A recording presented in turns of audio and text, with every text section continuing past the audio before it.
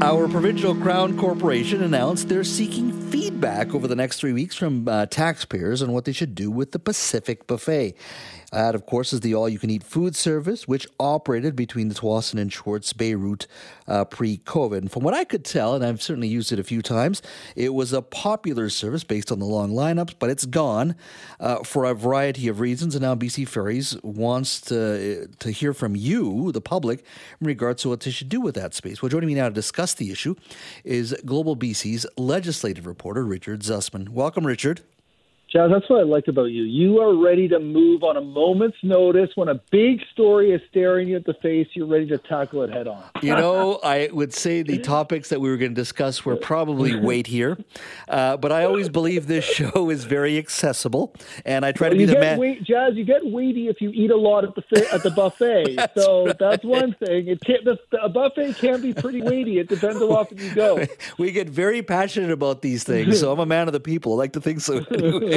So here's my question to you, first and foremost. Why get rid of the buffet? It's worked, some would say, based on the lineup, and certainly been more successful than, let's say, the ferry Wi-Fi or trying to convince BMW owners to turn off their alarms in that on the ferry. I mean, why are they getting rid of it? I've been thinking about this a lot lately because we broke this story a few weeks ago after my conversation with CEO Nick Kim, and as you and I spoke about this at the time, but now it's officially official. 3 big reasons. Staffing is one. The buffet took about 80 staff per day, so about 7 staff per sailing between Tsawwassen and Schwartz Bay, and in a staffing crunch, that was far too many. The others was the fact that it was a money loser. Lost about $1 million a year. And then the last was the idea of food waste. And buffets all around the world are struggling with this. And that also couples with financial loss, but it's larger than that there was an obligation there from ferries to feel that they were just wasting food that could have been going somewhere else in the world. So it was those 3 factors combined. The fact that it was closed during COVID, it was the last thing to be considered in terms of reopening. And when new CEO Nick Jimenez came in and looked at the books, he said, it is not feasible to think about continuing with this. So now we're going to put it out to the public and say, we're going to do something new here. Now you provide us some feedback on what we should do with the space. Couldn't they just have done what every other restaurant has done in regards to rising food costs, just raise the prices by 20%, 30%? Yeah, they could have, but it doesn't factor in those staffing challenges. And so one of the things, and I've been following this story all along, Jazz, I love the buffet. I have great memories of it. I was a regular customer at the buffet when I would travel, so I had a vested interest in this story. And I spoke to some people who worked on BC Ferries about 8 months to a year ago, and they said the plan was to try to reopen ferries. They were looking at their staffing model, and they thought they had a way to reopen it by the summer. But ultimately, one of the challenges they were running into is they had this anomaly where people were coming into train to work at ferries, going through the training period, and then not coming back at the end and taking those jobs. Largely, Ferries has corrected some of that, and these weren't just jobs in the buffet. These were jobs throughout the vessel, but the buffet was the lowest of the priorities for Ferries. So the Ferries wants to ensure they have staff to run all of their routes throughout the province along the coast, and focusing in on a buffet and finding staff for that was just not a priority. So, yes, they could have raised their prices, but would not have accounted for the dramatic staffing challenge they faced. So the buffet is off, obviously, for this summer. I guess that space will be just used for customers for tables just to sit and enjoy the view. No food, though. So this is the thing I really want to talk about. What comes next? Yeah. And there are so many options, Jazz, that you and I could talk about what the future looks like for the buffet. So in the short term, they're going to try to figure it out as a seating area with no food. But long term, this is the best part of the boat. And I'm already getting lots of suggestions on social media, and there have been things that Ferries has explored in the past that have not been so favorable, but maybe now people would be willing to consider. So some of those things that have been looked like in the past is a sports bar, that could work. Casino, wedding and private reception space, and gym and spa service. But you and I can get creative. The listeners can get creative. You can put in anything you want here. So all of those options are sort of interesting to me. I don't know. What do you think? The gym and spa. First of all, the gym and spa service. You just need to hit the gym for about 90 minutes in between Tawasin and Schwartz Bay. That one came out of left field. The wedding and private reception space. So, like, this is when the ferry isn't being used. Is that what they're talking about? No, you could get married on board. You can invite your friends and family to ride with you from Tawasin to Swartz Bay. And if you want to pay extra, you could probably get that return trip too. Book it for 3 hours, and you can enjoy some of the best views in the world through the Salish Sea and be hitched at the same time.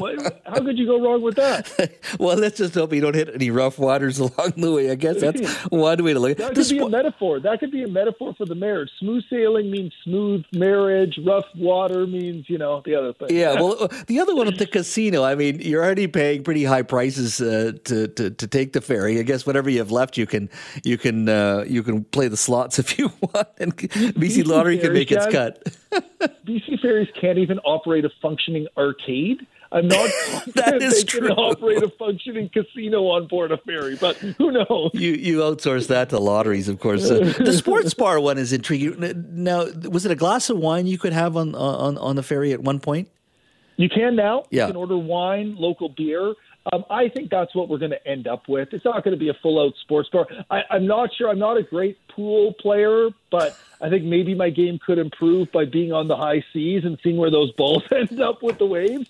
But I think we're probably going to end up with some lounge sort of idea.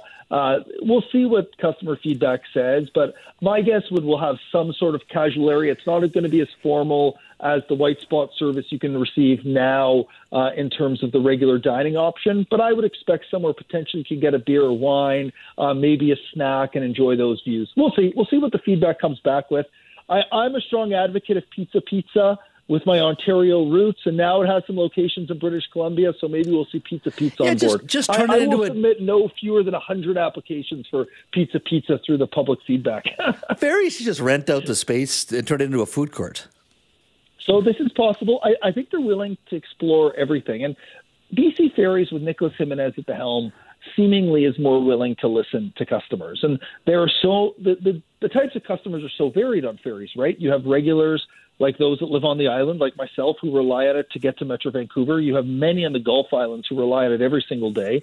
Then you have those coming from Metro Vancouver to the island maybe for 1 or 2 visits a year for summer holidays. Then you have tourists. So all of those people have different expectations around ferries, and it's going to be about finding the right balance that works, that's also financially sound, that they're not going to put something in that they believe is going to lose money. So it's going to take a little bit of thinking on exactly what this looks like for ferries.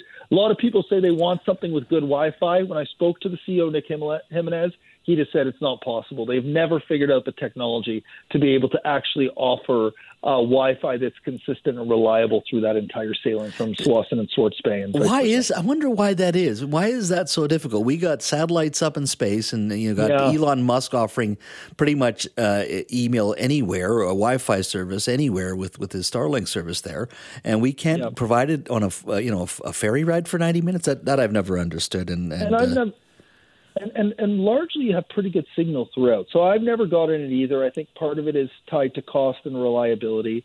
I think that's obviously been a customer frustration for a long time as people rely on the ferry service, and it's a good opportunity to work on the vessel. So, if you put in a suggestion to improve the Wi-Fi, I'm not sure it will come back favorably. But BC Ferries is looking for lots of ideas of what to do with the space formerly known as the buffet.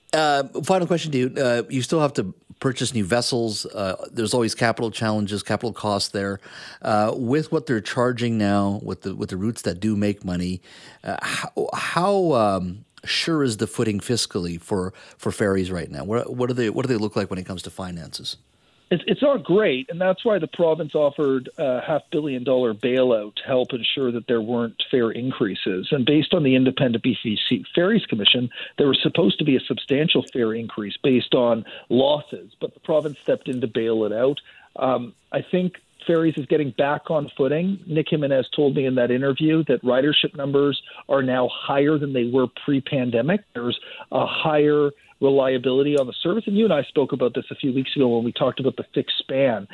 There are people moving all around the province, and a lot are coming here to the island, and they are relying more on the service. So we will see staffing costs are going up, food costs are going up, all of these costs are going up.